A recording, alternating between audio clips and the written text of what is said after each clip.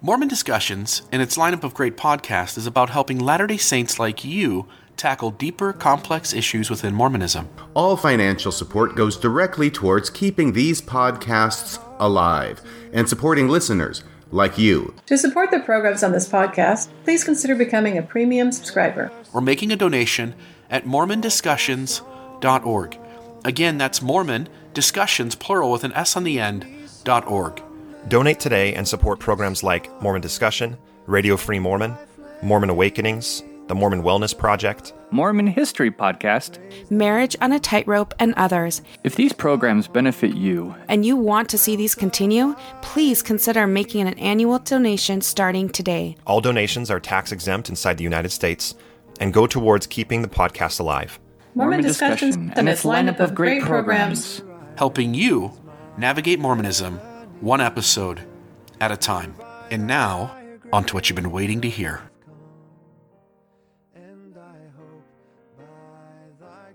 Welcome to Mormon Discussion Podcast. I'm your host, Bill Reel. Grateful for this chance to be with you today. This is going to be an episode where we're going to review the talk by Elder Kevin W. Pearson, Do Not Leave the Savior. This was on LDS.org's front site for about 2 weeks. It's not there anymore, I don't think, but the audio is available, the talk is available. We're going to borrow the audio today and we're going to critique it. Here's the problem. When the church says, do not leave the Savior, there's no ifs, ands, or buts. What they're really saying is, do not leave the church. So we'll go through the audio, we'll stop it from time to time, we'll talk about some of the issues that are going on in here, and with that, let's begin. Young adults, do not leave the Savior, by Elder Kevin W. Pearson of the 70. We live in tumultuous times, but the question is not how the church will fare, rather, how will you and I fare? Several years ago, I met a friend for lunch. We hadn't seen each other for many years. During my high school and early college days, he had been one of my closest friends. He was one of the strongest and most committed young men I knew. We attended seminary together, played sports together, attended the university together, prepared for missions together, and left for missions a few months apart. After our missions, he married a talented and wonderful woman from my stake. So I simply want to recognize here that this young man was committed to the gospel. Now, we should ask the question, what is he committed to? Is he committed to the church? Is he committed to the gospel? Is he committed to being a good person? Is he committed to serving his community? What's he committed to? But also a recognition that whatever it is, Elder Pearson sees him as deeply committed. And this young man married a wonderful, talented woman. And we ought to recognize early in the story that this couple that Elder Pearson is speaking about, these are good people who have built their life on being good people and doing the right things. As the years passed, our lives took different courses. We moved to different cities and eventually lost touch with one another. I still remember how stunned I was to hear that he and his wife had left the church. Of all those I knew in my youth, he was the last one I would ever have thought would leave the church. They left the church. They left the church. Notice here throughout this article, there is zero mention of Jesus. In fact, this is going to be interesting. As you listen to this, look for how many times Christ and Jesus is mentioned. Look if there's any kind of articulation in this article that somebody could leave the church and still be a follower of Jesus. Such space isn't made. That's what unhealthy, high-demand, fundamentalist Christian religions do. They mix up the idea, and beyond Christianity, by the way, they mix up the idea that following God is only following God is only happening if one is inside that institution. So he announces here they've left the church. There's another note, which is he says these are the last people in the world he thought would leave the church. That's important. Here's why. Because if you follow the narrative, if you follow the journeys and the stories of those who are leaving the church, having lost their faith in this machine, it was those who were most dedicated. It was those who cared the most about the truth of this narrative. It was those who read and studied and thought about and deconstructed and reconstructed as they came across new information. These are the people who cared. They're the people that the people still believing, the people still going, go, yeah, that was the last person I expected to leave the church. Maybe we ought to ask ourselves why that is. At lunch, we reminisced over the friendship that had meant so much to both of us. We laughed again at some of the crazy experiences of our earlier days. We talked about our families and tried to close the gap of time. In this little comment is the fact that this is still a good person. They're enjoying their lunch together. They're laughing. They're talking. He enjoys his company. This is still a good person. Finally, I asked the obvious question. Tim, what happened? You were so deeply converted and committed. Why did you leave the church? Why did you leave the church? Not why did you leave the Savior? Why did you leave the church? The church and the Savior are the same thing in Mormonism. To a Mormon, the church is Christ. It's why we don't talk about him and instead we focus on the authority of the leaders. The church is Jesus. One cannot leave the church without leaving Jesus also in Mormonism. Such is not okay. And then I want to say here a positive.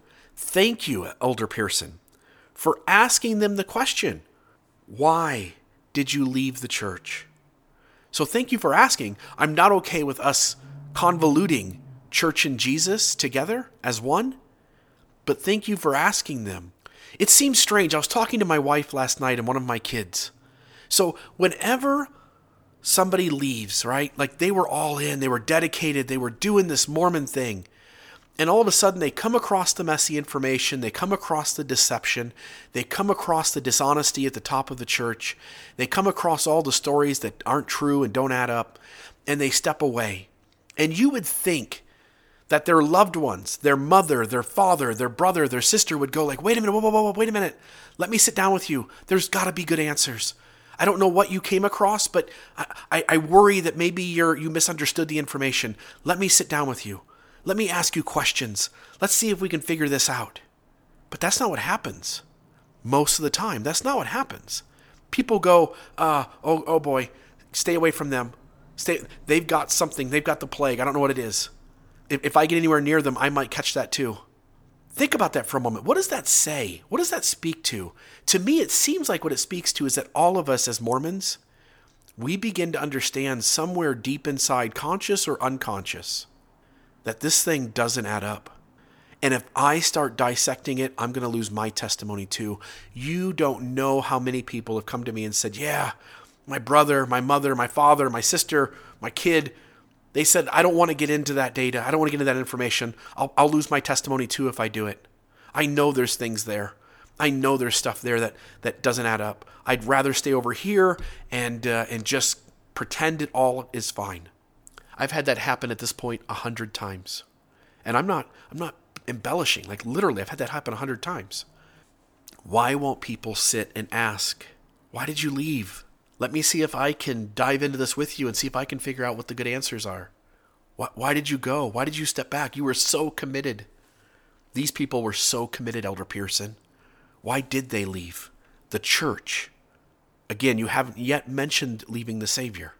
What caused you to walk away from your temple covenants? Have you also left the Savior? So he asked the question, what caused you to walk away from your temple covenants? Great question, but that's an important one. Elder Pearson, think about it.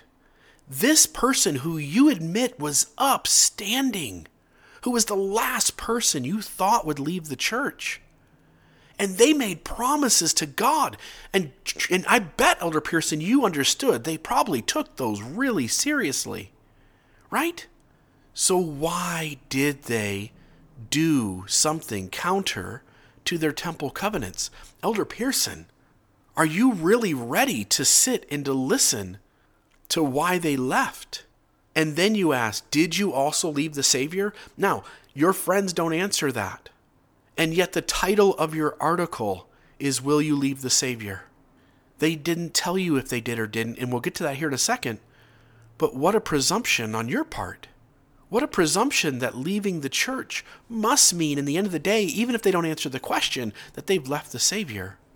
We promised one another that we would be true and faithful to the end of our lives. You're right, Elder Pearson. They promised to live the gospel. They promised to build the kingdom. They made covenants. And as you pointed out, these were the last people you thought would leave. Elder Pearson, why did they leave the church? Now, let's hear their answer. Kevin, he replied, I simply see things differently now. My view of the church and its teachings has changed.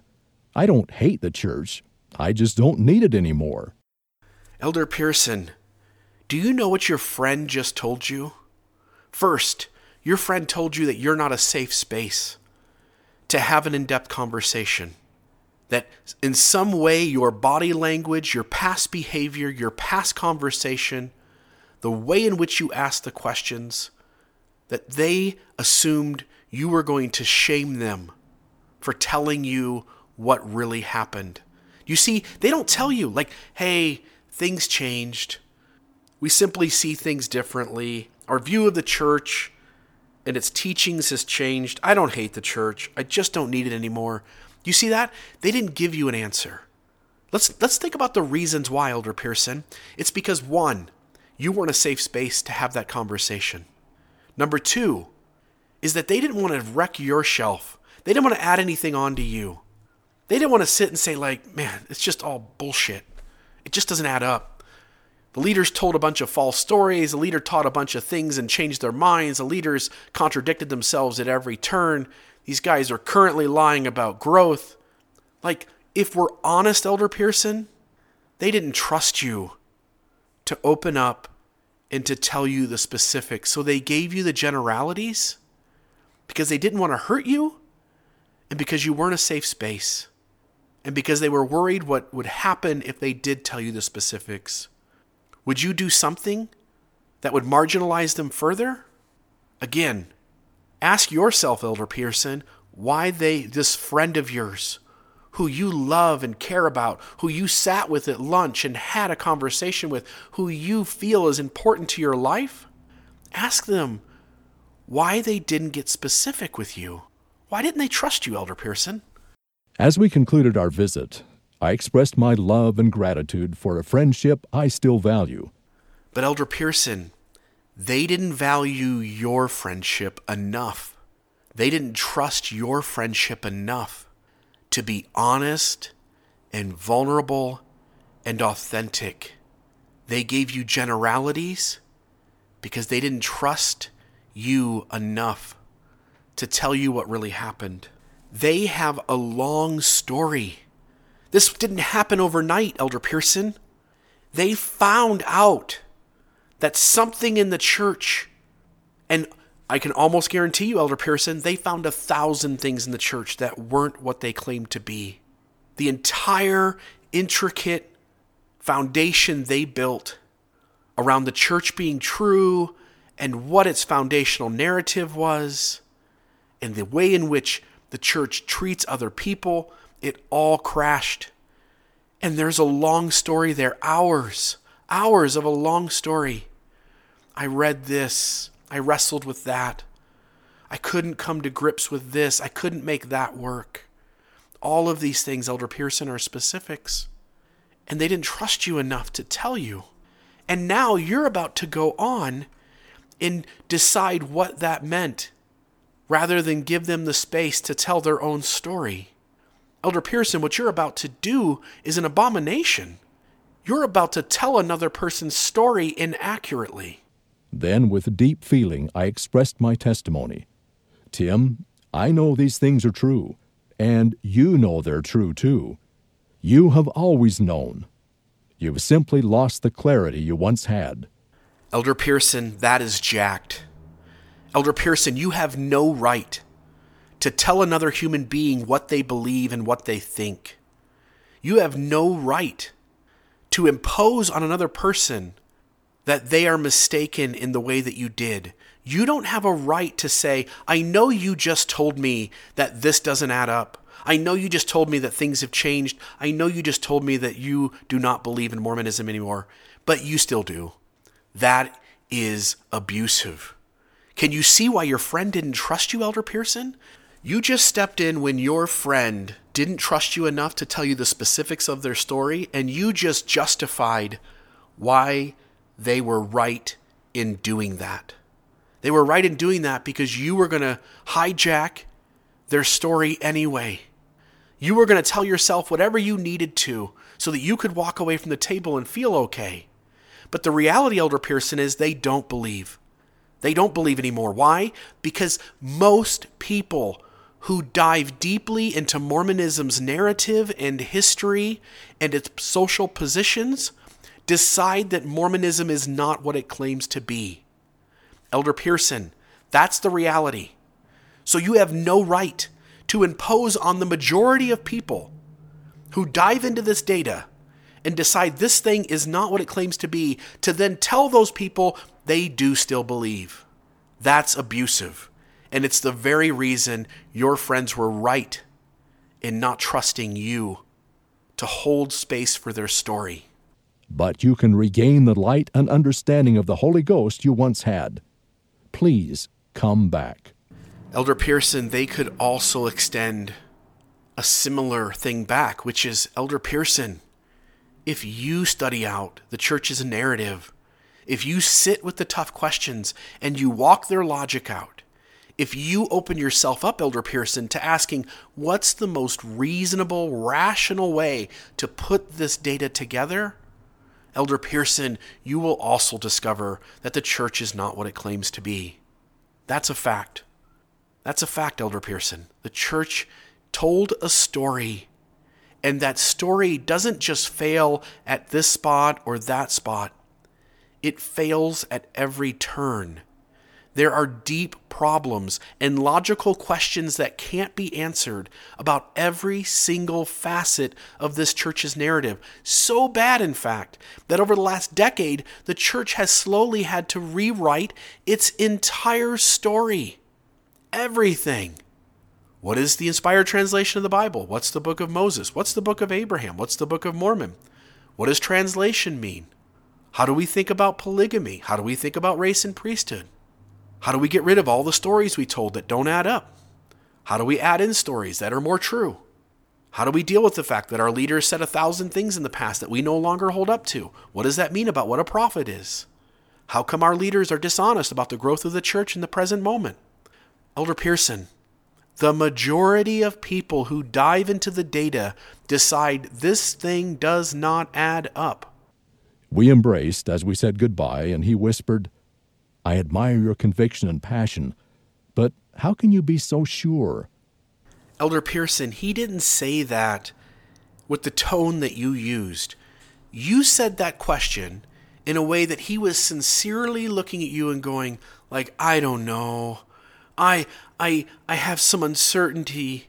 How do you know, Elder Pearson? How do you know? That's not the tone he used. Elder Pearson, the way he asked it was, you're so sure, and yet you do not have a clue of the 1,000 directions this goes in that don't add up? How do you know that you're right? Maybe you're the one who's wrong, Elder Pearson. It was said with that tone. It was said with that motive, that question in his head. But let's be honest, Elder Pearson, telling the story was never really about rescuing your friend. Telling the story was about reassuring and marginalizing and shaming. It was about reassuring those in the church who still believe and marginalizing and shaming those in the church who have questions to not go down this path that your friend did, to just hide it, to stow it away, to stay in the background, to live in the shadows. As I walked away, I reflected deeply on the choices we had made and on their impact on our lives, and on the lives of our children and grandchildren. My young friends, please don't let what happened to my friend Tim happen to you. Elder Pearson, again you hijack this. What happened to him? You don't tell us, the listener. Was he miserable? Was he in depression? Was he in and out of the hospital because of suicidal ideation? What happened, Elder Pearson? Did he lose his job? Was he unemployed? Was he homeless, living out of his car? Or was he happy and content? And yet you use your words as a way to say, don't be like him. Don't fall apart like he did. That's not fair. It's not fair, Elder Pearson. What you did was wrong. Again, you're telling another human being's story. Not all Mormons' lives go well either.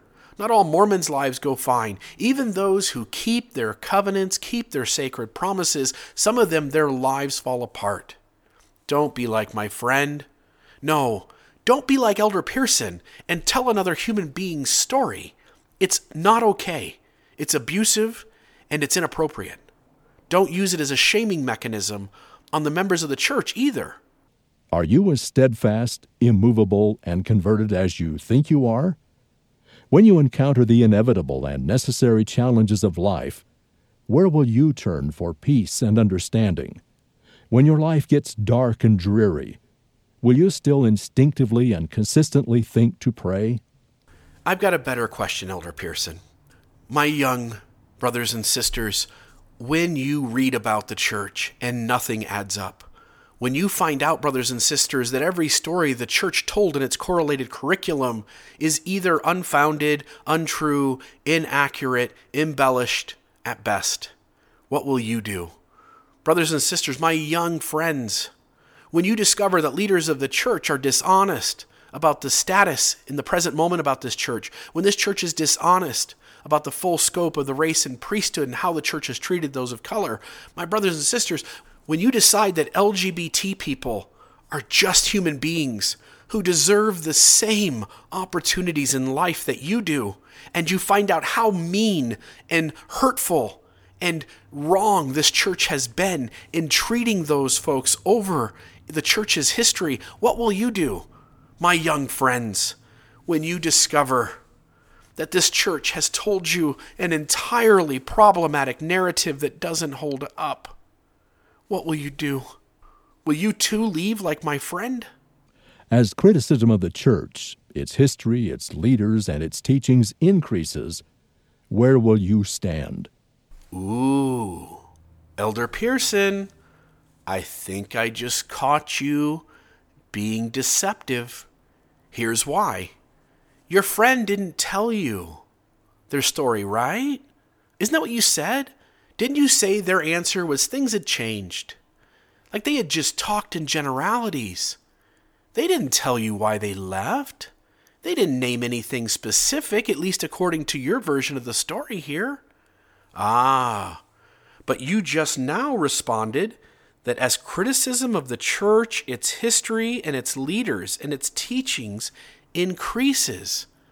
Elder Pearson, I seem to think I know what your friend told you, but strangely, you didn't want to pass that story on to these young people that you're talking to. Me wonders why. Is it perhaps, Elder Pearson, that to raise honest, sincere objections to the church and its history would cause doubt in these young people that you've written this talk to? Seems strange that your friend didn't tell you, but then you impose on these young people the reason this conversation's taking place.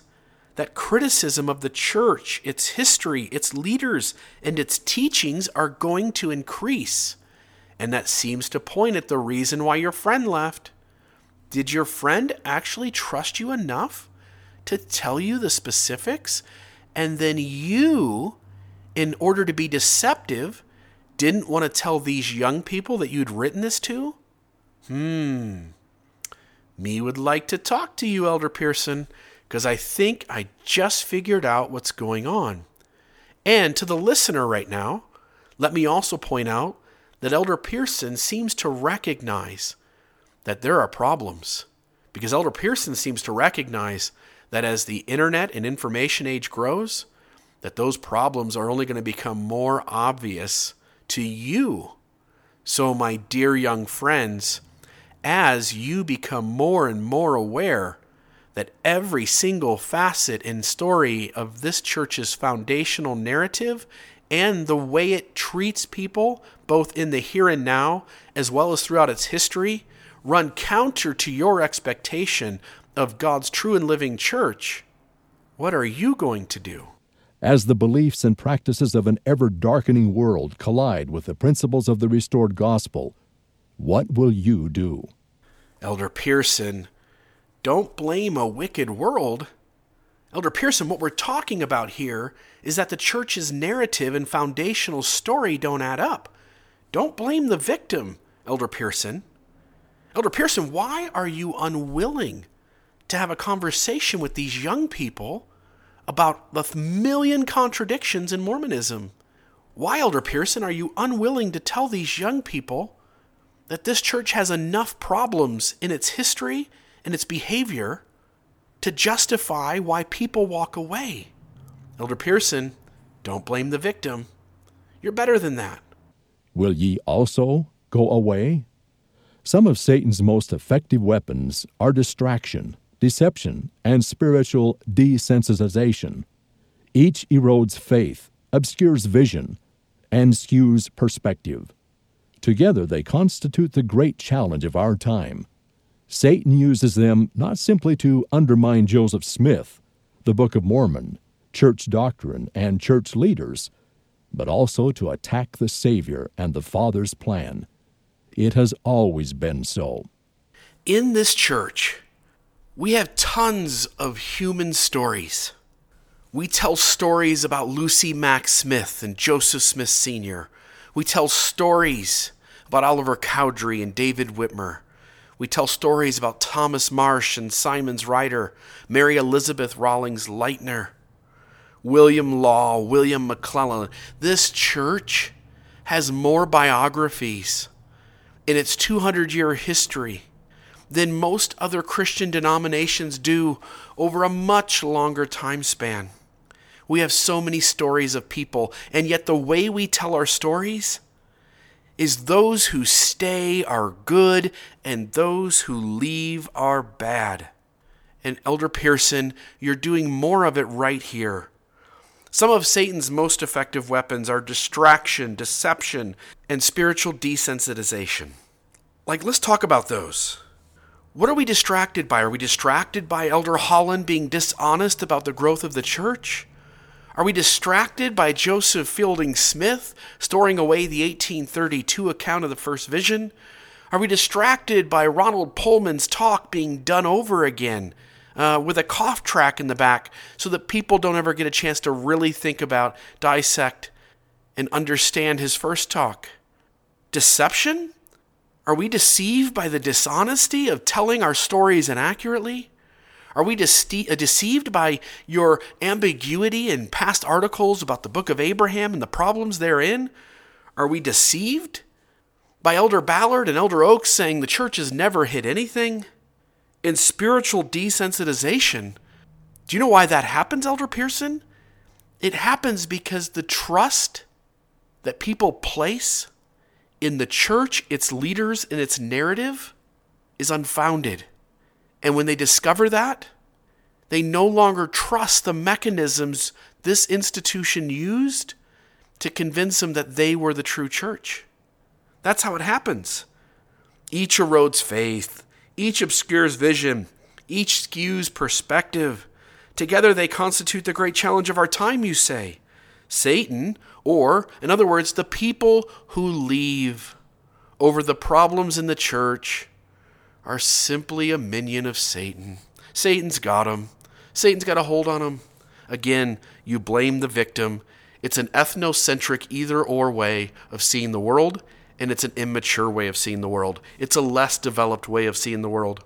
Mormonism has a serious issue, and it's that every story it tells about people who stay is about them being faithful and good, in spite of the fact that people like Orson Hyde were deeply dishonest, deceptive, and immoral.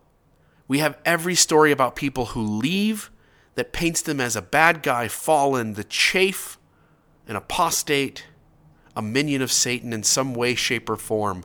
And such is how a cult operates. If you don't want to be a cult, don't operate like one. Elder Pearson, this was inappropriate. It blamed the victim, and it was wrong. When the inevitable fury of temptations and tribulations approach Category 5 spiritual storm conditions, will you still trust God and cling to truth? Whose truth, Elder Pearson? The version you ascribe to? Like, what is truth?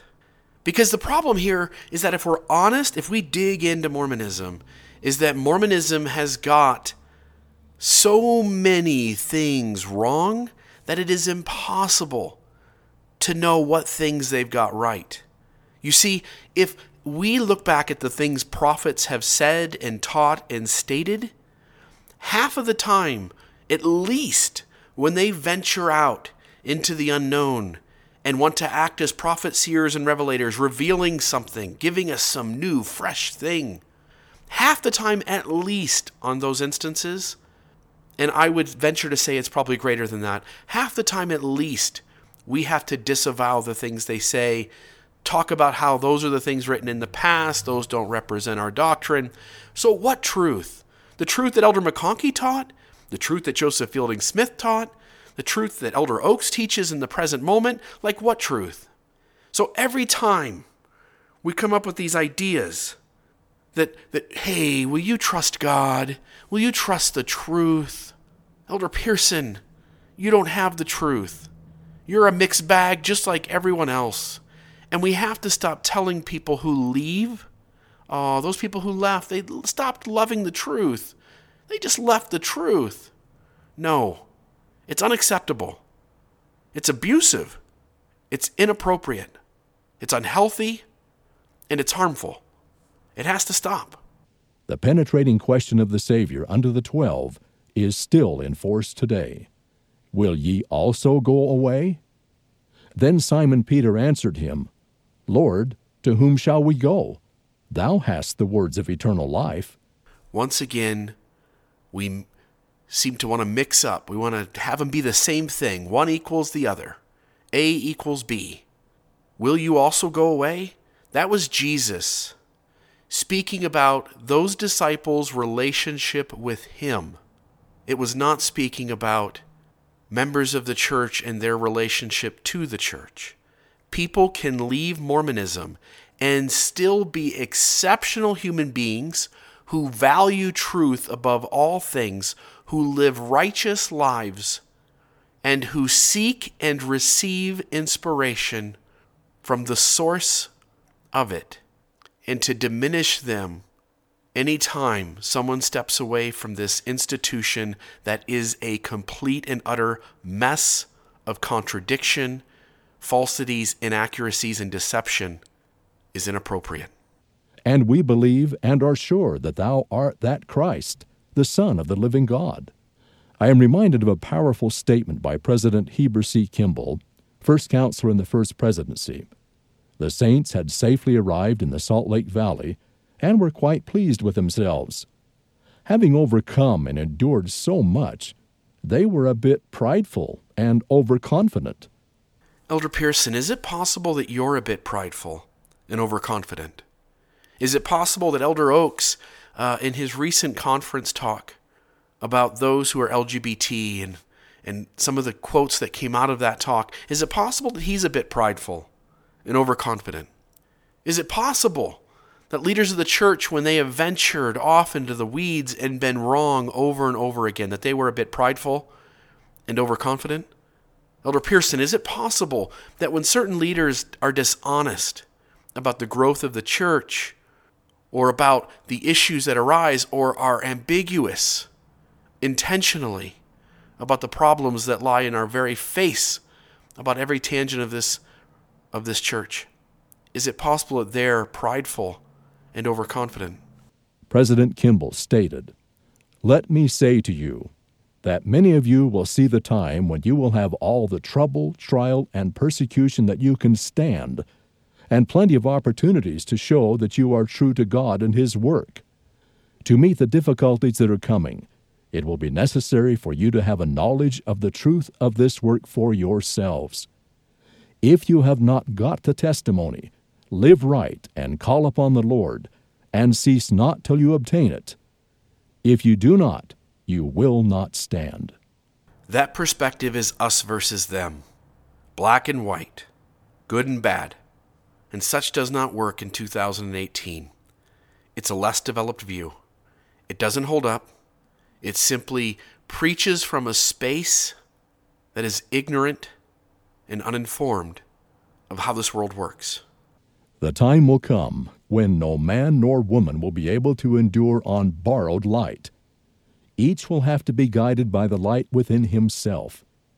If you do not have it, how can you stand?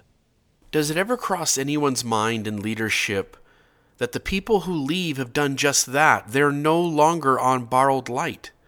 They're no longer assuming that people around them gave them the truth. Instead, they looked for themselves. They deconstructed. They sat with. They prayed about. They pleaded with God over. They sought truth in serious ways. What did they find? They found that the church's leaders were dishonest, that they weren't what they claimed they were, that the history falls apart at every turn, and that this church treats those who are different, who don't fit into its theology, like shit. They're not living on borrowed light anymore, Elder Pearson. You're right. They're not. They figured it out. We live in tumultuous times. But the question is not how the church will fare. Rather, how will you and I fare? Elder Pearson, why can't we ask how the church will fare? Let's ask that. How's the church faring? Church isn't faring too good. The church seems to protect sexual predators. It seems to create spaces of sexual abuse. It seems to have a history whose foundational truth claims are more problematic than any other place in history I've researched or looked into. It has numerous examples of its leaders standing up and teaching false doctrine. It has numerous examples of its leaders being deceptive or intentionally ambiguous so as to protect its members from the messiness of its own history. It seems to treat people who are different than it like crap. It seems to hurt them and cause the suicide rate in Utah to quadruple and still on the rise. Elder Pearson, how is the church faring? I would have to say not so well. So you're right. It's a good mechanism, Elder Pearson, to say don't look at the church. Don't judge the church. Judge you. But again, what you did was blame the victim. And again, it's unacceptable. It's not okay. The standard of truth has been erected. No unhallowed hand can stop the work from progressing. Whether you and I progress with it is the only unknown. If you mean by no unhallowed hand can stop this work from progressing, then I'm sure what you're pointing to is the fact that leaders over decades and even a century and almost two have taught that this is the stone cut out of the mountain without hands that shall fill the earth. So, Elder Pearson, if you're right, the church will continue to experience growth in terms of a growing membership of the church until the Savior himself comes again. But if I'm right, Elder Pearson, which is that the church is pretty much stagnated and is about to enter a serious decline, and people are going to begin to walk away to the extent that the church has to reflect through the data it shares that it's actually losing membership. And the church seems to know this, Elder Pearson. Maybe you haven't gotten the memo yet, because Elder Cook just taught us in the last General Conference, although we'll have members all over the earth, we're always going to be few in number. Now, a growing church doesn't have to say that, because a growing church can say that at some point in the future, we're not going to be few in number. And that's the sign that we're the stone cut out of the mountain without hands. Now remember, no unhallowed hand can stop the progress of this work. And sadly, only time will tell.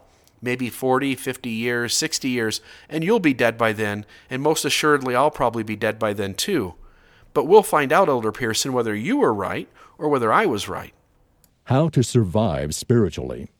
I suggest 6 essential things each of us must do to survive spiritually. Number 1, love and obey God first. Elder Pearson has already told us what this means throughout this article and throughout the rest of it. Loving God means to stay in the LDS Church, being faithful in spite of the fact that things don't add up, that we hurt people, and that we're deceptive about all of that. Loving and obeying God necessarily precedes loving and serving others. Sequence is important. Nephi taught, "For the Lord God giveth light unto the understanding, for he speaketh unto men according to their language, unto their understanding." Heavenly Father loves us and is always willing to give us understanding. We must, however, put Him first in our lives. 2, hold personal prayer. Prayer is essential. Except, Elder Pearson, that you've already decided what the only acceptable answer in that prayer can be. You've already lined out that anybody who goes to the Lord and gets the answer that the church is not what it claims to be, and feels so hurt by the church that they feel called by God through their prayer to step away from the church, that answer is not from God. So prayer is the most important thing for a Latter-day Saint, so long as that prayer keeps them coming every Sunday and paying a full tithing. The prophet Joseph Smith taught, "The best way to obtain truth and wisdom is not to ask it from books," he might have added blogs, "but to go to God in prayer and obtain divine teaching. You will never be unworthy to pray. If you want more answers, ask more questions. Constantly seek for and pray for the influence of the Holy Ghost. This is the light the Father sends that brings understanding." Number 3, seek learning, even by study and also by faith. In Mormonism, we encourage you to learn. We want you to learn by study and by faith, so long as that study and that faith lead you to stay inside the church. If that study takes you outside the church or raises serious doubts about our honesty with you, about the history we've given you, and about the way we treat others, like that learning, that's anti-Mormon. That material is not true.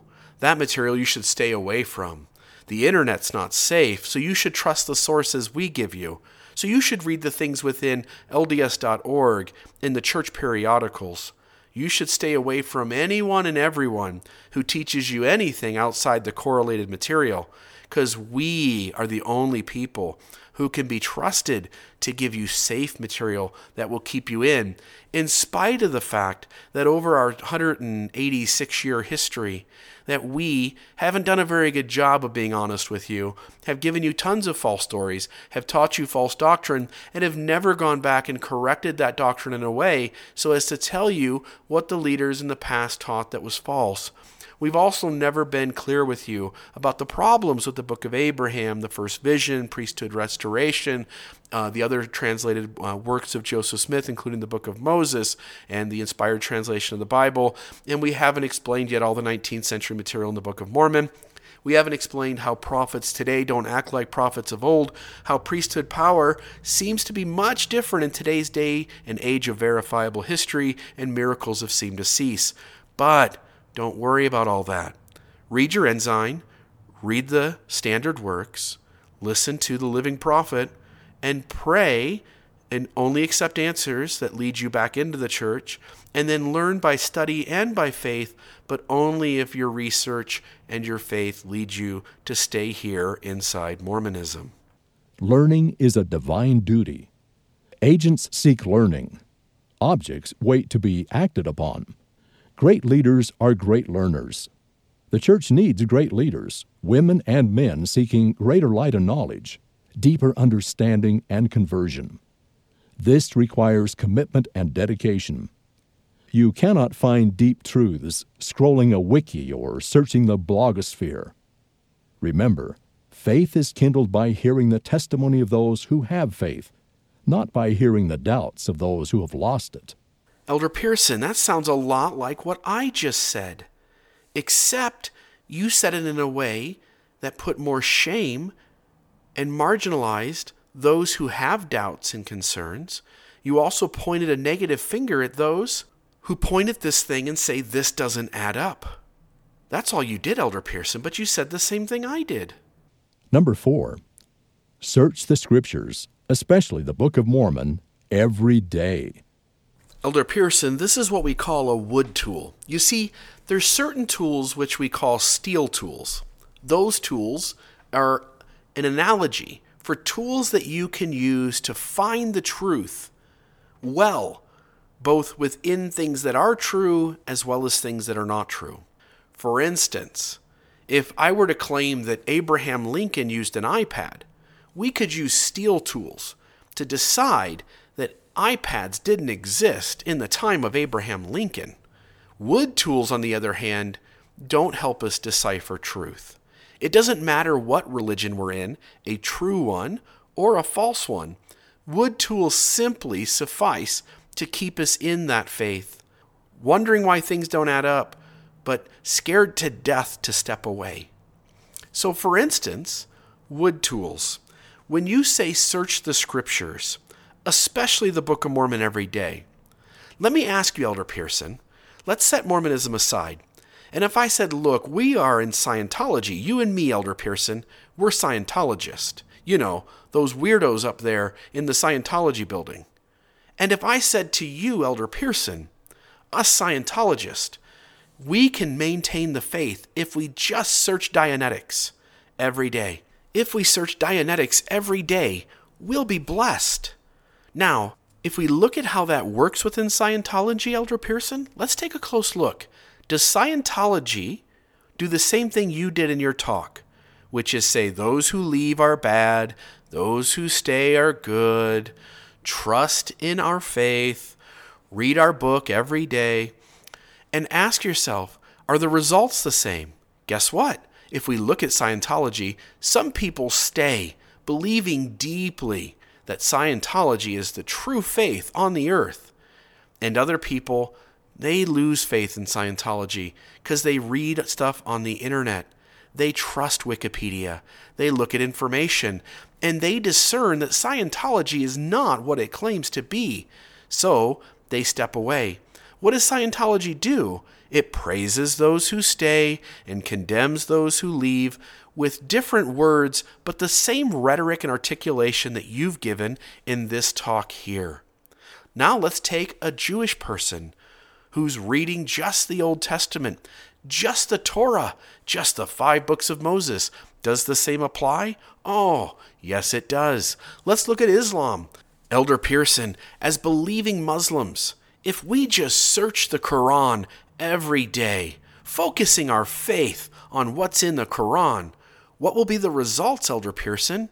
Well, guess what? There are lots of Muslims, including extremist Muslims, who'd like to kill both you and me, who read the Quran daily, and because of their deep faith placed within it, and because of their leaders teaching them to stay on the true path, they believe deeply, almost fanatically, Elder Pearson.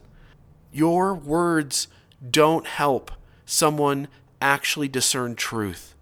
It's a big, giant wood hammer. The Book of Mormon was expressly written to protect and preserve us as we navigate the conditions of our day. Regarding its power, Nephi testified of the rod of iron. And I said unto them that it was the word of God. And whoso would hearken unto the word of God, and would hold fast unto it, they would never perish. Neither could the temptations and the fiery darts of the adversary overpower them unto blindness, to lead them away to destruction. If you start to feel confused and lost, start again on page 1 and immerse yourself in the Book of Mormon. 5. Focus on the big picture. Focus on the big picture means don't get lost in the minutia. Don't get lost in the details that the Book of Abraham doesn't add up. Don't get lost in the details that Joseph Smith described his first vision in different ways that seem to seriously contradict the foundational story of the restoration. Keep an eye on the big picture. Don't worry about the fact that there's 19th century material throughout the Book of Mormon, 19th century phrases, theology. Keep your eye on the big picture. Don't worry about the fact that Richard Bushman says the dominant narrative is not true and that the church is changing its narrative drastically from the Mormonism that everybody was taught and believed in 30 years ago. Focus on the big picture, everyone. Focus on the fact that this is a big picture, rather than the fact that LGBT people are being harmed by this institution. Focus on the big picture. Focus on the big picture, guys. Instead of worrying about whether specific leaders are being dishonest about the growth of the church, or pretending as if we don't hide anything, or being dishonest about the way our history goes together. Again, everybody here, it's important. Focus on the big picture. You are part of the greatest movement on earth, the gathering of Israel and preparation for the second coming of Jesus Christ. You have an important role to play. You came to earth committed to being valiant in your testimony of the Savior. That is your divine identity. Focus on the big picture, Heavenly Father's plan of happiness. It is the lens of truth. It is the context for all questions, issues, and concerns. For the Spirit speaketh the truth, and lieth not. Wherefore, it speaketh of things as they really are, and of things as they really will be.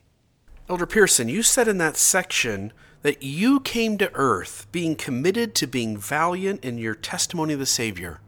That feels all nice and fluffy, but that doesn't seem to hold up when we take the giant worldview, when we step out of our own ethnocentricity, our own tribalism, and we look at the big picture and we say, like, there is 7 or 8 billion people on this planet.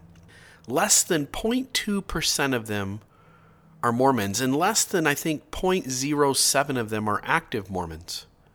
So are you saying that just the Mormons receive the commission from God to be committed and valiant to their testimony of the Savior in the premortal life?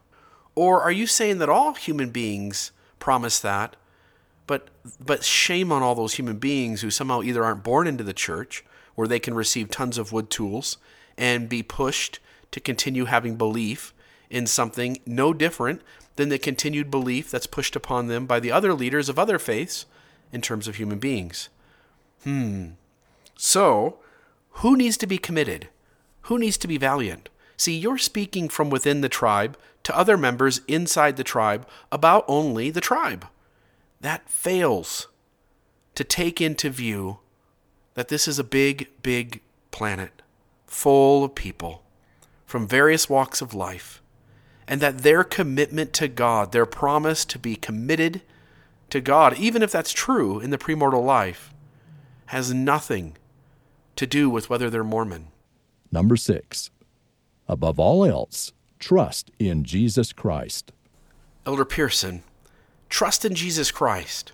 Now, I'm happy, for the sake of our argument here, to assume that Jesus is the Savior of the world. I'm happy to say that. But trusting in the Lord Jesus Christ is a very different thing than trusting in Mormonism, and those two are not interchangeably connected. One can trust wholly and fully in the Lord Jesus Christ and see Mormonism as the worst thing in the world, and to not allow a space for people to not be Mormon and to still be deeply committed and upright to the Savior and to his gospel is abusive. He is still the light and the life of the world. When you are encompassed or overwhelmed by doubt, difficulty, and temptation, trust Him. When life isn't what you expected, and those you trusted disappoint and betray you, You mean like the leaders of the church? continue to trust in Him completely. May you respond as Nephi of old in equally distressing times. Nevertheless, I know in whom I have trusted. O Lord, I have trusted in Thee, and I will trust in Thee forever.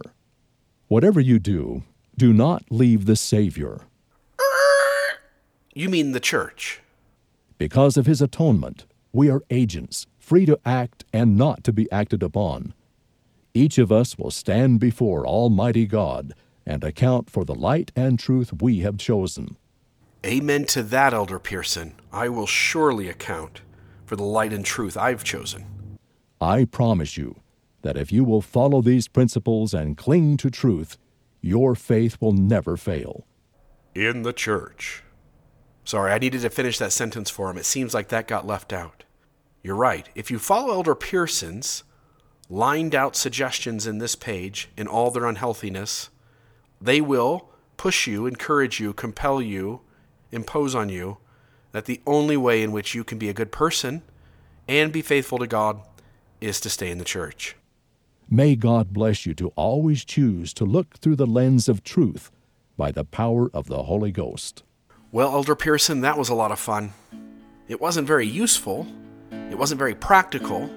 It didn't deal with the world in the way the world really works. But man, it was sure a blast. Till next time. All the pain is gone, but I remain the same.